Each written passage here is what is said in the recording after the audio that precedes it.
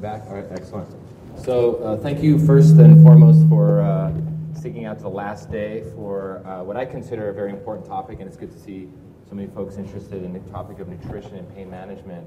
I've been very interested in nutrition since medical school, where, as we all know, in medical training, it's not an area of great focus, and trying to figure out different pathways, both to help providers as well as patients utilize nutrition in an increasing manner.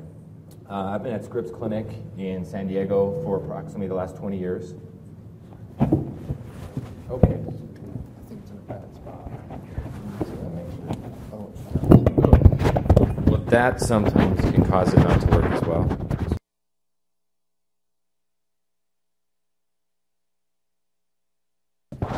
No. I think that's a little better. So as I was saying, over the last approximately 20 years at Scripps, we've tried different approaches, both individual, group classes, et cetera, cooking demonstrations, et cetera. So we'll talk about some of the ways that we try to get our patients to advocate for their own nutritional status. It's not an easy task, especially in a busy practice, but that's a little bit of what I'm going to be talking about. I also do work with students and do teach at UCSD Medical School. So as we approach the topic, we're going to talk about both how we look at nutrition, why we're not using it more. We're going to talk a little bit about, before we talk about implementing a nutritional program, the opposite. What does a poor nutritional status have to do with poor pain management? How can it increase inflammation and pain? And I think that is a nice segue. We're also going to talk a lot about guidelines, mostly in Europe, that are using nutrition more and more. And I really appreciated Dr. Lee in the last presentation noted the VA guidelines as one of the foundational things is nutrition and weight management. It's under the self-care guidelines, and many of this is self-care, but it has to be something in many cases guided by us, our nutritional experts in the clinic. So you have my disclosures as well. So the hope here is, or the hopeful question is, can nutrition help to reduce pain or inflammation or aspects of pain that we have difficult managing with our patients? And I think there's a lot of questions there, a lot of hopeful questions. The lived reality is the following, that our nutritional status in the United States is horrible. And we know that CDC guidelines or CDC report said that less than 1 in 10 Americans actually gets enough fruits and vegetables. Diet is the leading cause of not just increased pain, but many life-affecting conditions, life-affecting issues, and death. So at the end of the day, what we hope for has to be nuanced and put into a patient perspective. And I always like to discuss it in the perspective of a patient. This is a patient I've had in my clinic for over a decade, and she's agreed to share her story. So over the trajectory, which started as low back pain and diagnosis of fibromyalgia, always on top of or in the background of metabolic issues, prediabetes, et cetera, obesity, to the point where she became disabled over the time that I had her. And we have tried multiple things, both conventional, integrative, acupuncture, et cetera, many medications, many specialists. So at this point, it was not just how do we manage pain, but what next do we use? And she has what I would call pain plus. So it's not just pain, but it's insomnia, it's metabolic issues, it's depression, et cetera. And she is here with her mom at Disneyland, one of our favorite places. So what do we do next? And so in many cases, we have to have a very frank discussion of, if we're going to do nutrition, let's do it right. It's not just about increasing one more fruit or vegetable per day, but really how do we put it all together to kind of transform the metabolic picture. So before I get there, I just want to give a little background about what is nutritional pain management as I define it, or the group that I work with defines it. And then we're going to talk about some of the other key factors there. So diet is many things. It's both what we eat, dietary supplements, what we might tell that patient, take some extra B12. It's also dietary patterns, Mediterranean, inflammatory, standard American, dietary triggers. Many of these folks have issues with foods that may increase their pain that we'll talk about. So we talked about, we termed it nutritional pain management because it was more than just about diet or dietary supplements. It was really about how the World Health Organization talks about nutrition as a total picture of everything we take in: diet, dietary supplements, other nutrients, teas, beverages, etc. So that's how we termed it. And just for a definition to get started, this is mostly with my work with Nancy Cotter, who works at the VA in New Jersey, talking about how to evaluate and help our patients improve their nutritional status to not only help their pain, but also some of the other factors like depression, insomnia, that there's very good evidence, or emerging evidence at least, that things like the Mediterranean diet can not just improve pain, but also these other factors. So that's the definition we're going under. The background is that nutrition does not get a lot of respect in pain management, and there's many reasons for that. It's underutilized because in many cases we don't have the confidence to say, can we actually transform this patient or this group of patients to have less pain just with something as simple as what we eat every day. And I think that is why many of the research articles that I'm going to point out, and some of the ones I already did, always end in a question mark. And I'm hoping to hopefully change that over time, and your confidence as well. There's definitely undereducation. In many cases, when we poll physicians that we have in our official 6-hour course, which is what this is based on, there's very poor levels of educational confidence in going about this. So we'll talk a little bit more about that. Let's see here.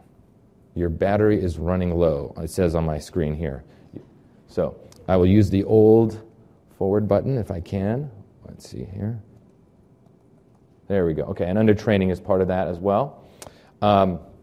So one of the key things that we point out here is that many other conditions, whereas heart disease, diabetes, etc., have guidelines that incorporate nutrition. It's not a question mark that if you're treating somebody with high cholesterol or heart disease that you're going to talk about nutrition. However, even in psychiatry, Dr. Ramsey, who I know in the psychiatry world, their organization also has recently put out nutritional guidelines for important things that may help mood. But we don't have significant guidelines in the area of pain management. Hopefully that's going to change in the next few years.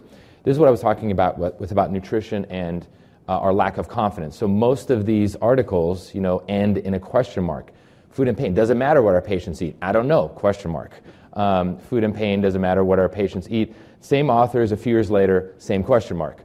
So we still don't know. Is there a role for diet in the therapy of rheumatoid arthritis? Maybe, maybe not. So we don't often have this in other cases.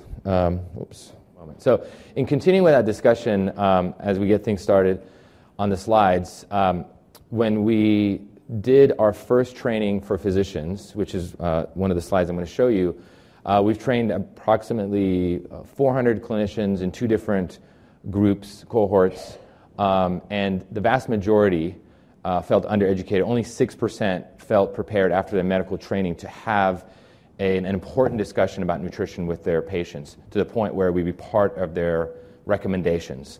And I think that it tells you why we don't talk about it more. In addition to that, we have a lot of other factors, including the fact that it's time-consuming. Talking to patients about how to increase their fruit and vegetable intake, or polyphenols, or fiber, is not a quick thing that we can just put on a script and send them out. We also know that access and how are they going to incorporate this at home is important, because trying to get fresh fruits and vegetables is different than just getting a frozen meal or going down, getting something grab and go on the way home. We also know from an educational standpoint, many of our patients have changed their mentality towards food. There's some very interesting research looking at, as the trajectory of pain, someone who has chronic low back pain over decades, their food preferences began to change over time, meaning that they go towards more quick hit foods, things like high saturated fat foods, deep fried foods, very refined carbs, which may have a momentary improvement in their pain or mood, but really then have many hours and obviously beyond that, months of metabolic abnormality that is sort of the risk of that intervention. So we know patients eat differently as they become pained. They, over time, go for, and cooking at many times for some folks who are disabled, have a hard time standing, can be quite difficult as well.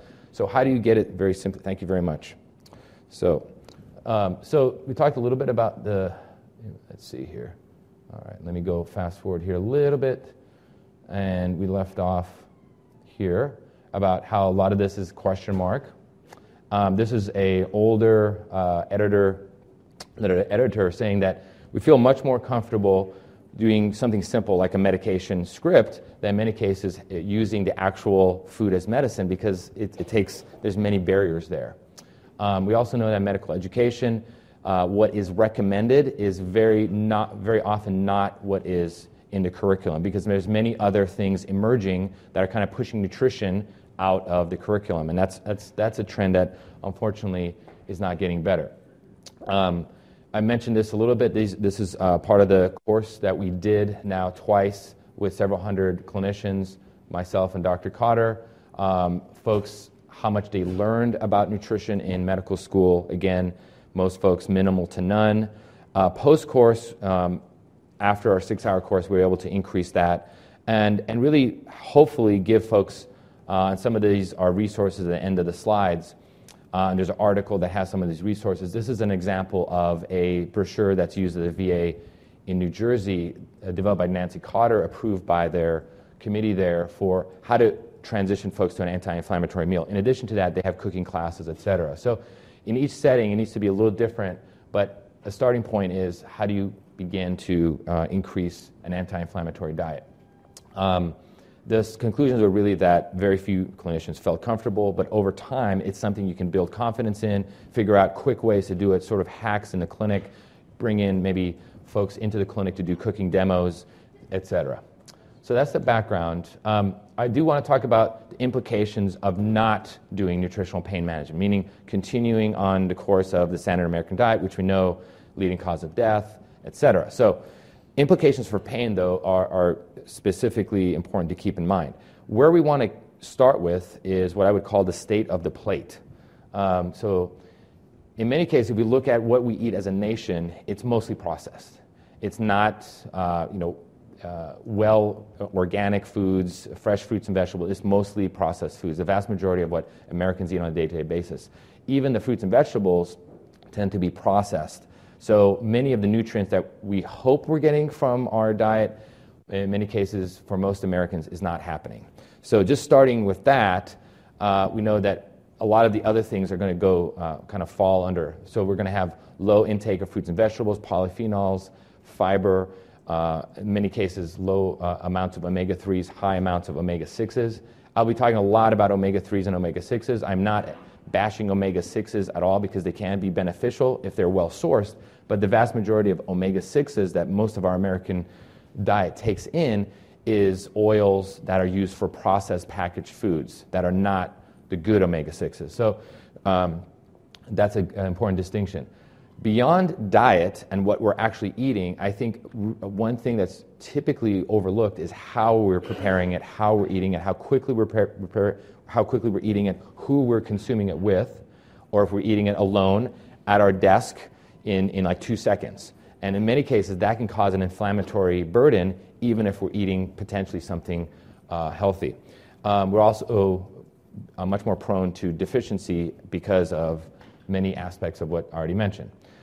When we take this to an animal model, this was an actual, this is a European study that did what's called the total Western diet. It's another term for the standard American diet, but their take on it, the basically really refined grains and poor oil choices, and they gave it to animals, and they found over 13 weeks that it increased nerve hypersensitivity, inflammation, and pain. Surprise, right?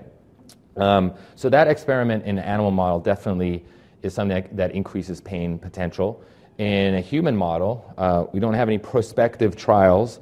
I would argue that most of our patients are doing that trial every day before they come to our clinic and after they leave, but we don't have that prospective data, but you can take my word for it. What we do have is some retrospective and observational data that if you take a cohort of patients and look at their diet over time, that those folks who score higher on the inflammatory burden index have a higher amount of pain based on their x-ray findings of osteoarthritis. So similar x-rays controlled for weight and other conditions like inflammatory issues like lupus, etc.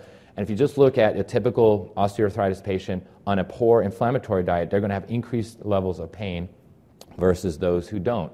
And this is one of the larger trials as part of the osteoarthritis initiative. So we have a pretty good idea that an inflammatory meal is going to cause the average patient who is going on the pain trajectory to have more pain. So how does this start? And this is just a few of the bubbles that come in to increase inflammation. I'm going to talk about a few of the specific ones. We're just going to go around the clock. One of the key ones that I think most of us are very familiar with, although it's a very intricate topic, no clear understanding of how to intervene, is the microbiome. We do know that the westernization of the diet, in addition to having low fiber and all that, really changes the microbiome. And that can happen very quickly. So I'm not saying one meal through the drive-through does this, but it begins the process of decreasing diversity.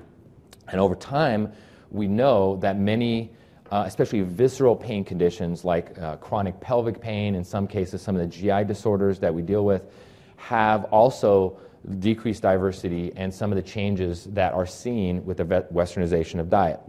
So when we talk about where does this diet pain trajectory start, I would say it starts in the gut. This is something that a lot of our colleagues in kind of natural medicine have talked about a long time, but we now have some very good evidence of how this big bang starts. And that big bang starts with the microbiome or the GI tract increasing LPS, lipopolysaccharide, as well as other markers of gut inflammation, things like zonulin. How many people here have heard of zonulin?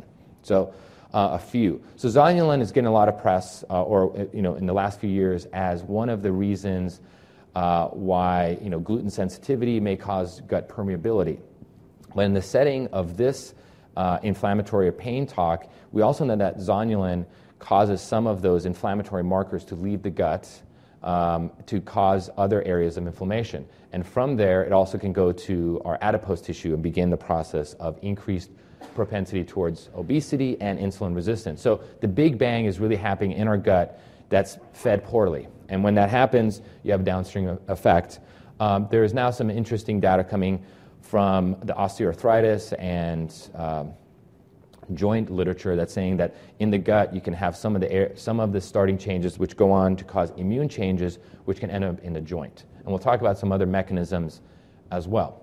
So going back to the mechanism, the next thing is really the immune changes. So immune changes are very likely, especially in some of our patients with fibromyalgia, POTS, some of the amplified pain syndromes, chronic migraine.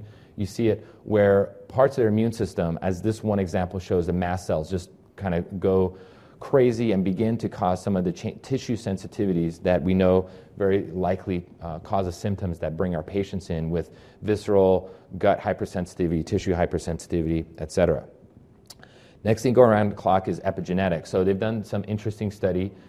Most of this animal research, but looking at folks that have a predisposition epigenetically, maybe having low methyl carriers, having B12 deficiency throughout their life, and they go into a setting such as surgery where that might imply where they're going to be potentially have an amplified syndrome. And there's some studies now that persistent post-surgical pain is very modifiable if we can look at some of the epigenetic changes, especially with methyl carriers and donors that are in need and then are not met when they go into surgery. So epigenetically, nutrition we know can also have a significant ability. Deficiency is an important thing to keep in mind, especially in areas that affect pain like magnesium, vitamin D. Those are some of the most likely areas that have deficiency that we'll talk about. As a quick example, magnesium deficiency has been noted in a number of studies to affect at least 2/3 of the population. In pain populations, I would say it's probably a little bit more.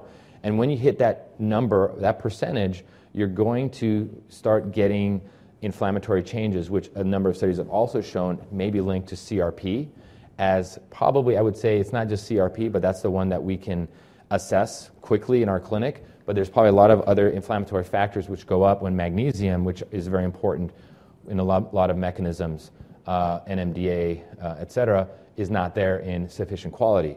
A clinical example is folks that are magnesium deficient in the setting of headache, based on a number of inflammatory markers, are more than 30 times likely to go on to the next acute migraine.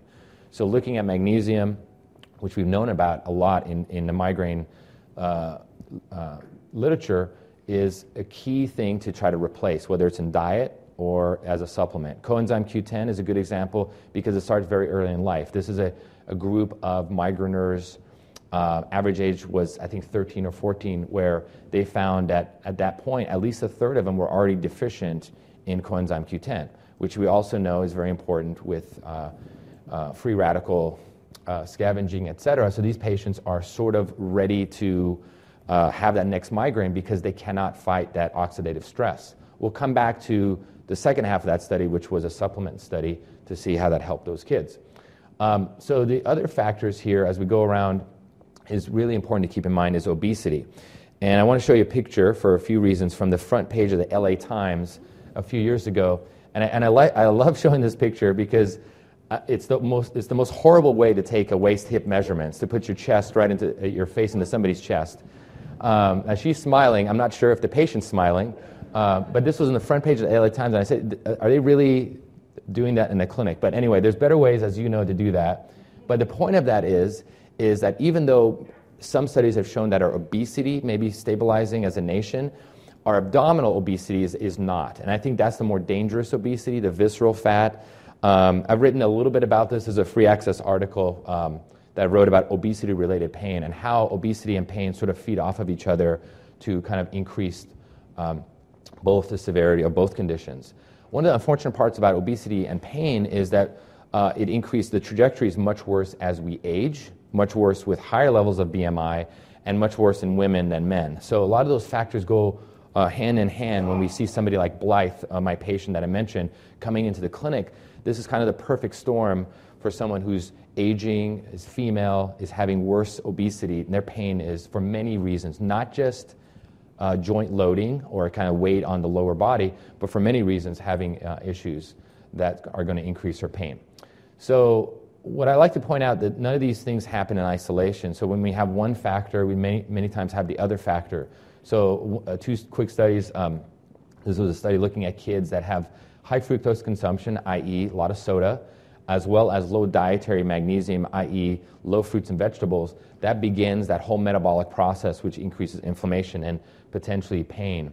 We also know that there's another study looking at how magnesium also not only causes inflammation through CRP mechanisms and other factors, but we know it has a lot to do with how it affects the NMDA receptor, which can go on to cause a lot of changes in our autonomic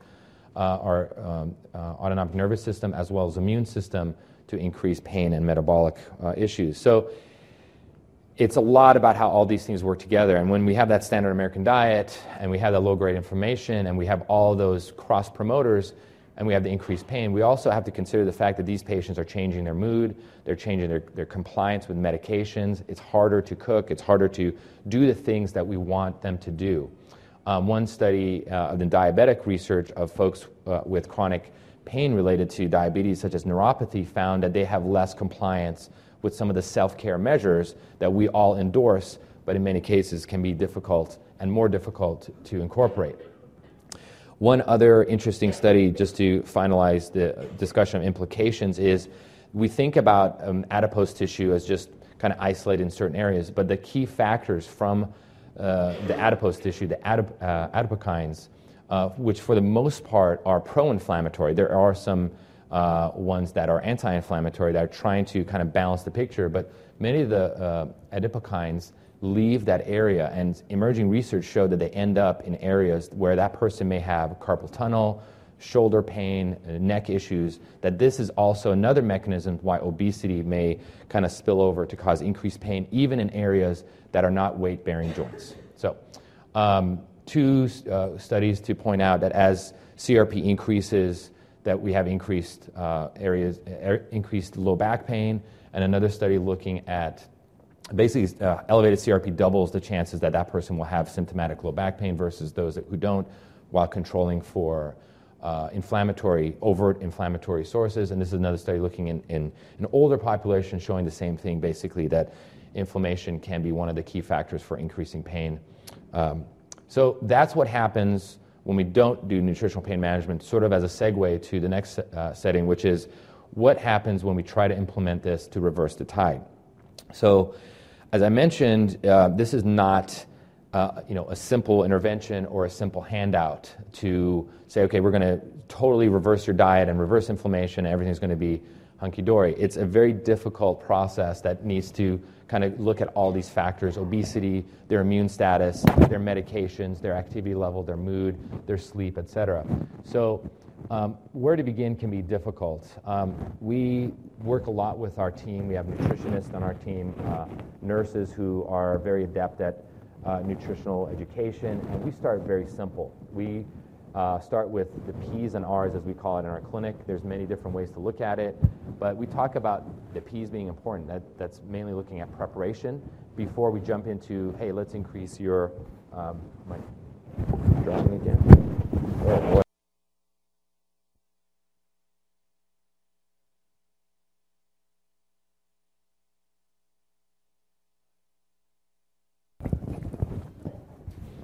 All right.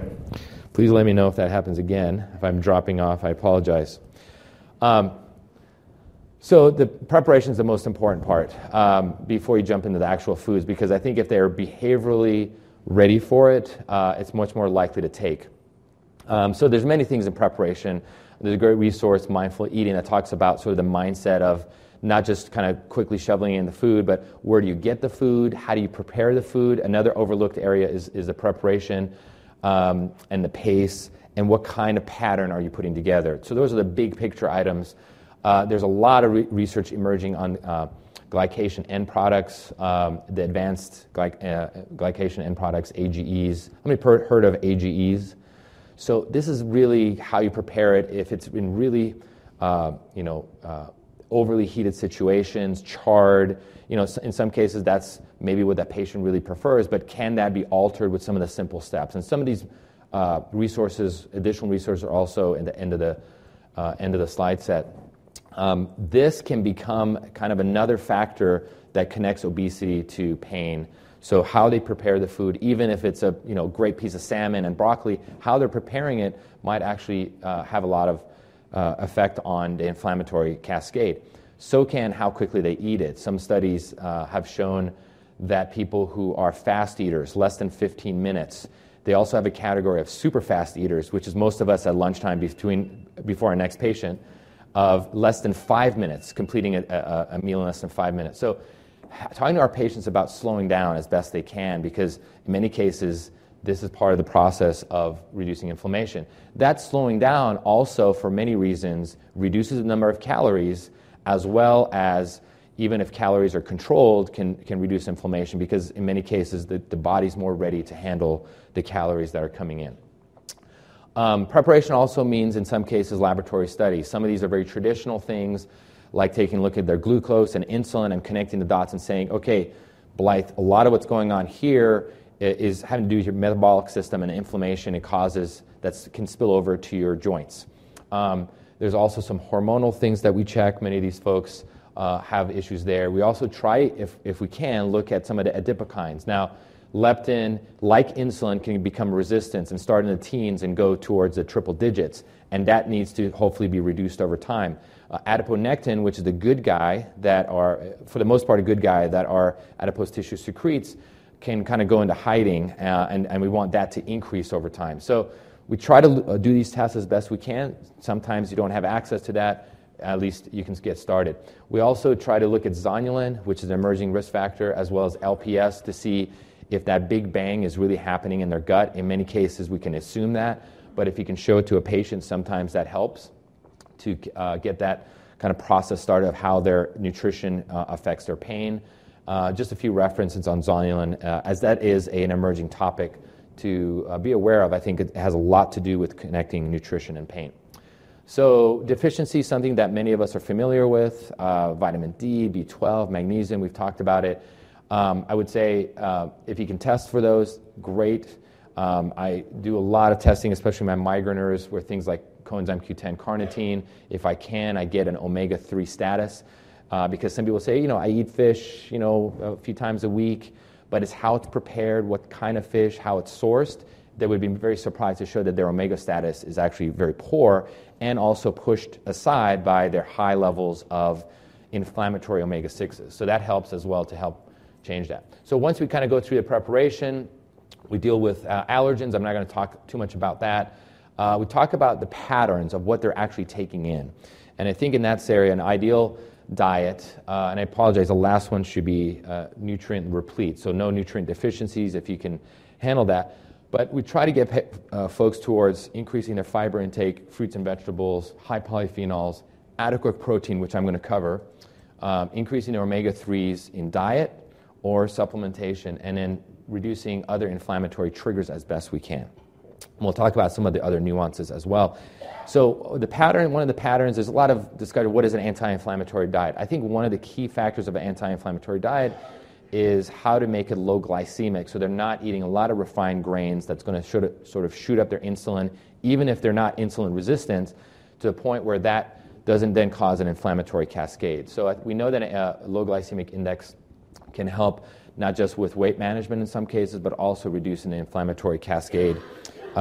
And a good example is some types of a Mediterranean diet. So because that also has a lot of different definitions, it can be modified to improve the glycemic load that's happening. And sometimes that's not about just the carbs, but how the carbs are taken in with good fats and good proteins. A good research study that was done recently looked at, what's the first food you put into your mouth? And if it tends to be more the carbs, then you're going to have more of that insulin resistance that's kind of rolling through. And that makes a lot of sense, but not something the patients think about when they're at a dinner table or when they go out and eat and there's a huge basket of bread or tortilla chips. It's sort of loaded against our patients. They have to make really wise choices and difficult choices to bring in the protein and the fat first so that they do not have that high sort of insulin spike. We also know that increasing dietary fiber, most Americans do not meet guidelines, not just for fruits and vegetables, but obviously dietary fiber. They're eating somewhere in the teens, and we're trying to get it over 20 grams a day. And as that increases over time, which you can't do overnight because there can be some GI upset as they're doing that, but if they can increase that, we know that decreases inflammation. What we can also tell patients is that as they're increasing fiber and reducing inflammation, there's also evidence that it begins to reduce joint pain. So again, this is not all one body of research, one research article, but we do know that several studies have begun finding a link between fiber and progression of knee arthritis. So it's something that we can actually tell our patients, this can help your knee pain for the most part. Polyphenols, so just to break it down, that's what gives fruits and vegetables their color, their vibrant color, but it also is what gives them their antioxidant and anti-inflammatory ability. And there's many, many examples. The Environmental Working Group is a great place to look these up, great handouts. It can tell them also which ones are the safest to take if they can't afford organic. So the Clean 15 or a Dirty Dozen is what they come up with every year. So the Clean 15 it's okay for the most part. If it's not organic, they can get organic all the time, wonderful. But if they can't, that's how they can begin the process. This is interesting. All of this is pilot. I would say we need better prospective studies, but feeding fibromyalgia patients a higher polyphenol, i.e. higher fruits and vegetables, diverse fruits and vegetables, improves their symptoms. Now you can look at that in many ways. It could be that they're not eating that sad diet. They're not putting something in the microwave. They're actually looking at what they're eating. They're aware of what they're eating. But it's also the antioxidant potential that begins to help them. And in many cases, it's not just their pain, but also their quality of life, which can spill over and improve their pain. So many potential mechanisms.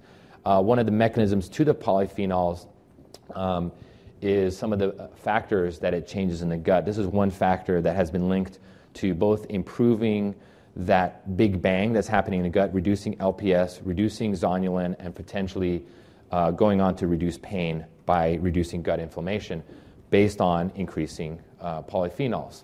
What about protein? Just transitioning to that, I think it's very important. We know proteins are sort of the building blocks of a lot of the neurotransmitters and some of the communicating factors that if that's not happening, inflammation can increase. In addition to that, we know that it's very important for muscle stores. As we age, it becomes even more important because it's more difficult in many cases to process and absorb. So there's been a lot of research to show that even if, when we talk about an adequate protein intake, we're not talking about super duper, because most patients aren't even meeting adequate, the 0.8 grams per kilogram. They're much less than that. So part of that is just to make sure they're getting that. And they're also splitting it up throughout the day, so they're not getting all their protein at dinner time or at one meal. It's very important to decrease inflammation, especially in the muscle. This is another study that looked at a larger cohort that said that higher intakes of protein, getting it closer to 1 gram per kilogram, and in some cases a little bit more, is very important. Other studies have also shown that it's very important right after activity. So you're trying to get this pain patient to have more time with walking. It's important to get some protein after that to help with muscle rebuilding. As they're beginning to lose weight, hopefully, high protein has also been shown to help with a number of other factors, with insulin resistance, et cetera, so to help them keep the weight off and stay healthy. So how do you put this all together in a practical, real-world setting? So I'm going to give you a few examples, knowing that we all come from different clinics. This is a great study out of England, Glasgow, Scotland, where they tried to transition a population that had no idea what the Mediterranean diet was, that had low fruit and vegetable intake, and teach them how to cook in that regard for about 6 weeks, and then follow them for another 6 months. And this was in a low-income area, and they did some cooking education, very low cost, and found that it had significant improvement in these patients' rheumatoid arthritis scores, medication use, both after the course ended and at 6 months out. So a very basic cooking class with written information, kind of regular follow-up for about 6 weeks can be very important. There are some studies, one that I'm going to reference, that basically did this after hours in a clinic in the waiting room. So after the clinic was done, you bring in your knee arthritis patients who might have obesity, who are interested in kind of helping their nutritional status. Something like that can be done. So here's a few other references that have done it. This is another study that basically was doing it in a pain clinic, of teaching patients some very basic anti-inflammatory diet options to look at. So in Europe, they actually have what they call a food pyramid for subjects with chronic pain.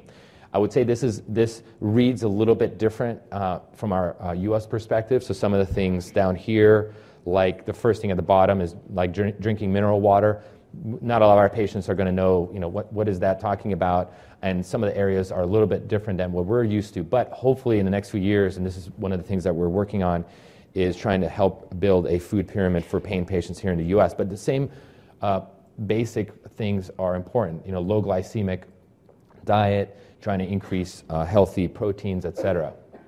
So I do want to also talk about some of the supplements that I think come up a lot with our patients. I'm going to talk about some of the kind of the top 4 or 5. I've given you my cheat sheet for some of the other ones that we use when we give handouts to our patients. So these are all referenced. Some of this is for headache, some of this is for chronic pain or joint pain. So you have 2 pages of that. But I'm going to give you the most important ones, in my opinion, are omega-3s, which many of our patients don't get enough in their diet. We do know from some older research, this is one of the first meta-analysis on this, found that in multiple inflammatory conditions, it can reduce inflammation, it can reduce pain, and reduce medication use, especially if you're reaching above 1 gram per day, going towards 2 to 3 grams. More recent research has shown that omegas also can increase endorphin production. Our endorphins obviously are very important with pain management. This is something that can be important for that. And we're getting emerging research also. Whoop, that one caught before it ended up in my socks. So, all right. We're good. Okay. I'm onto you, microphone. All right. So the resolvins. How many people here have heard resolvins? So you're going to hear a lot about resolvins in the next few years. Resolvins are the downstream of what we know of, as far as EPA and DHA. The next set of kind of things you're going to hear about is resolvins, and those are the most anti-inflammatory component of fish oils.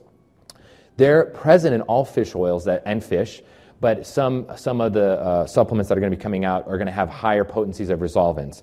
And this is some research that was done by Dr. Sirhan. That's going to be in the next slide. But this is a research article out of UCLA that basically just increased omega-3s, which hopefully over time will also increase the resolvins, and reduced the inflammatory omega-6s. This is a great free access article because at the end, it just talks about, here's the diet we told our headache patients to follow.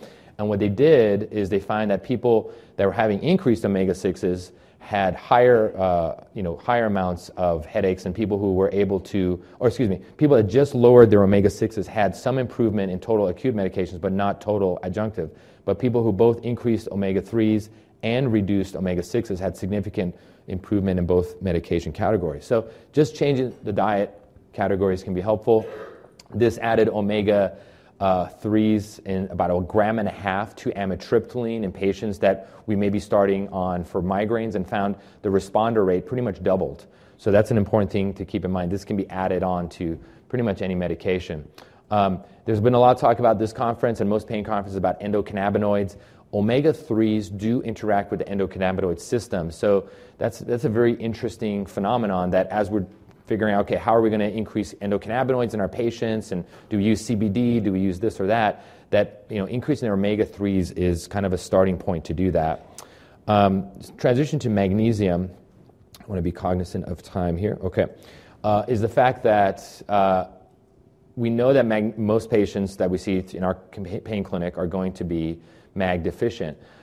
We try to endorse that, and one of the key things is it's a long-term process. So this is one of the better studies, in my opinion, because it's a 5-year study of folks with diabetic neuropathy or starting neuropathy. They found that if you catch them early, put them on magnesium, there can be some reversal in some of the nerve conduction study.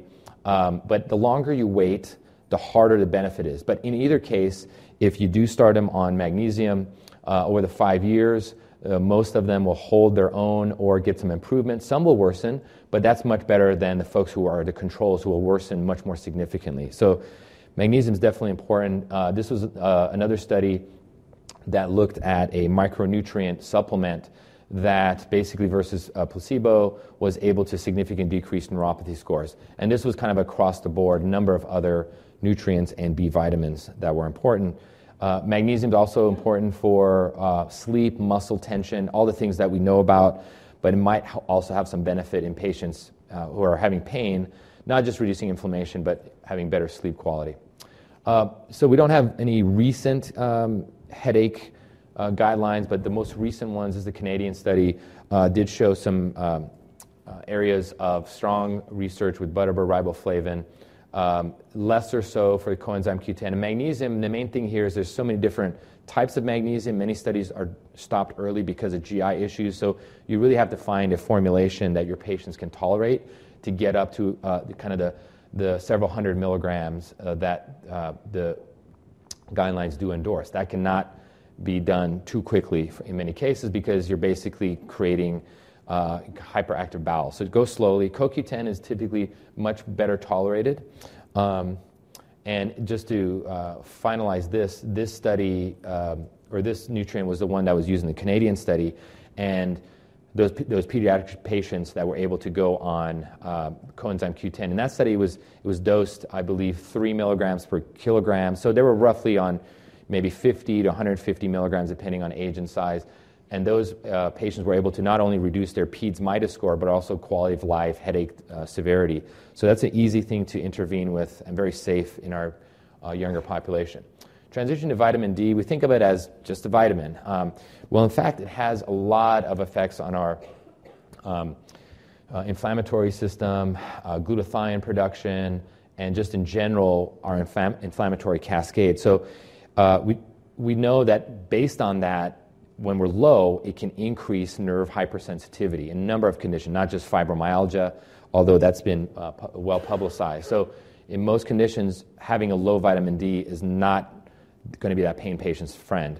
There's been some guidelines, don't test vitamin D, don't treat vitamin D. I think unfortunately for the general population that may be okay, but in many cases our pain patients are more likely to have low vitamin D based on their diet and also their inflammatory condition, which kind of reduces vitamin D load. So this is a great example of patients with low back pain. They were put on a moderate dose of 4,000 IUs of vitamin D3. In addition to reducing their pain, you can see that also versus placebo, there was a significant reduction in some of the inflammatory markers with other areas controlled. So it does have an anti-inflammatory effect, especially as you get them from sort of bottom of the basement to moderate levels. This is a good article, just if you put in the title. It's a free access article that kind of reviews some of the ones I've talked about and some of the other ones like ginger and green tea that we don't have time to, which also help reduce inflammation. One of the herbs I did want to talk about is curcumin from turmeric. It can be very helpful, especially when you reach about 500 to 1,000 milligrams per day in reducing certain types of pain. Most beneficial, most of the research is in knee osteoarthritis. One of the key things I like about this is that in addition to having an anti-inflammatory and anti-pain effect, is that we know that it can also help with a glycemic, helping with glucose control. This was a study that found that patients who were put on curcumin versus placebo were able to improve their hemoglobin A1C and glucose levels. So keep that in mind. I would say also, without going into too much detail, because we don't know what's the best type of probiotic for our pain patients, although some information is emerging, it can have a significant benefit in aspects of that gut inflammation. We're talking about the big bang, in many cases, probiotics in the right setting. I don't throw everybody that might have gut issues on a probiotic because they may have issues with SIBO or small intestinal bacterial overgrowth. So in some cases, you need to kind of reduce the bad bugs or the kind of the overgrowth before you put in the probiotics, and you need to be careful in some cases, but we're learning more about that. So as we're kind of winding down, I again want to come back to the European perspective. You remember the food pyramid. This is another great research conference. It was called Feed Your Destiny. It was a European meeting. Unfortunately, I did not get invited to go to Italy, but hopefully next time. But they are way ahead of us. I would say they are getting the picture that we need to start incorporating this area in a major way if we're going to have the best ability to help our patients. And part of that is we know that in some cases this can have a win-win for us as we're trying to manage their medications, their NSAIDs, their other anti-inflammatories, their opioids. This may have some ability to kind of help us in that struggle. It also may have some benefit, as I mentioned earlier, in their non-pain areas. Some of these dietary patterns, like the Mediterranean diet, can definitely improve areas like sleep and mood. It makes sense because as they're becoming de-inflamed, less pain, less issues. Many of us are familiar with the IDEA trial. This is a weight management trial for knee patients with osteoarthritis, and found out over time not only was their pain reduced, but their life improvement and function was improved. Key point here, 5% weight loss to get 25 to 30% reduction in pain and function. So it's not just about massive weight loss so there's less load on their knees. It's about kind of reducing that cellular inflammatory cascade, that smoldering inflammation that's been there forever. So also finishing up with my patient Blythe, she was involved in one of our group classes probably 2 years ago. It was a 12 to 16 week pilot. We do about 8 to 10 patients at a time. We work with our PT folks, our nutritionists. We do a little bit of a cooking class, not really that much, but in her case, just as a kind of an example, she was able over that 16 weeks to lose a moderate amount of weight, about 22 pounds. But what's important here is she actually lost more total weight, but gained some muscle mass, which I think in a lot of our pain patients, they're going in the opposite trajectory. And that I think is really important. How much muscle can these folks build? She had significant improvement in her insulin and glycemic control, and was able to, over time, get back and become less disabled. So this is a best case scenario. There's many folks where the diet may not have as much impact, but if metabolic issues are part of the pain picture, I think it can. And so in conclusion, I just want to say, as we're trying to optimize this, it's an area that has a diverse mechanism. In your patient, it might be their gut dysbiosis, it might be autoimmune issues, it might be other factors like nutrient deficiency. So we need to kind of take a big picture, prepare the patient as best we can before we start that stepwise process. And wherever you can start, fiber, increasing how they choose their foods, et cetera, can be very important. And I hope more and more as we increase this, we have ability to incorporate in our pain clinics with cooking classes. We do need legislation and advocacy. This is an example of Minnesota's, it's called Double Up Foods. So it allows people on food stamps and assisted food programs to get double the value if they choose to go to a farmer's market and get fresh fruits and vegetables. So it's a multi-pronged solution, and I hope that we can all be part of it. Thank you so much for your attention.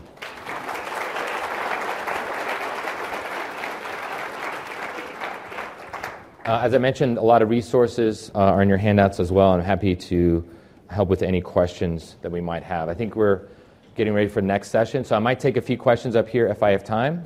And yeah? Okay. Are there any questions? I can take in the podium, or I can step down as well. There's one there, and then we'll come back up here. Nice and loud, please. Oh, there's a microphone that's coming right behind you. Thank you. The type of magnesiums that people prescribe is like which one is your favorite? Which one do you think is the best absorption, is the least side effects? Yeah, great question. So I think it has to be individually tailored. Some patients can manage just the kind of the regular over-the-counter mag citrate, that's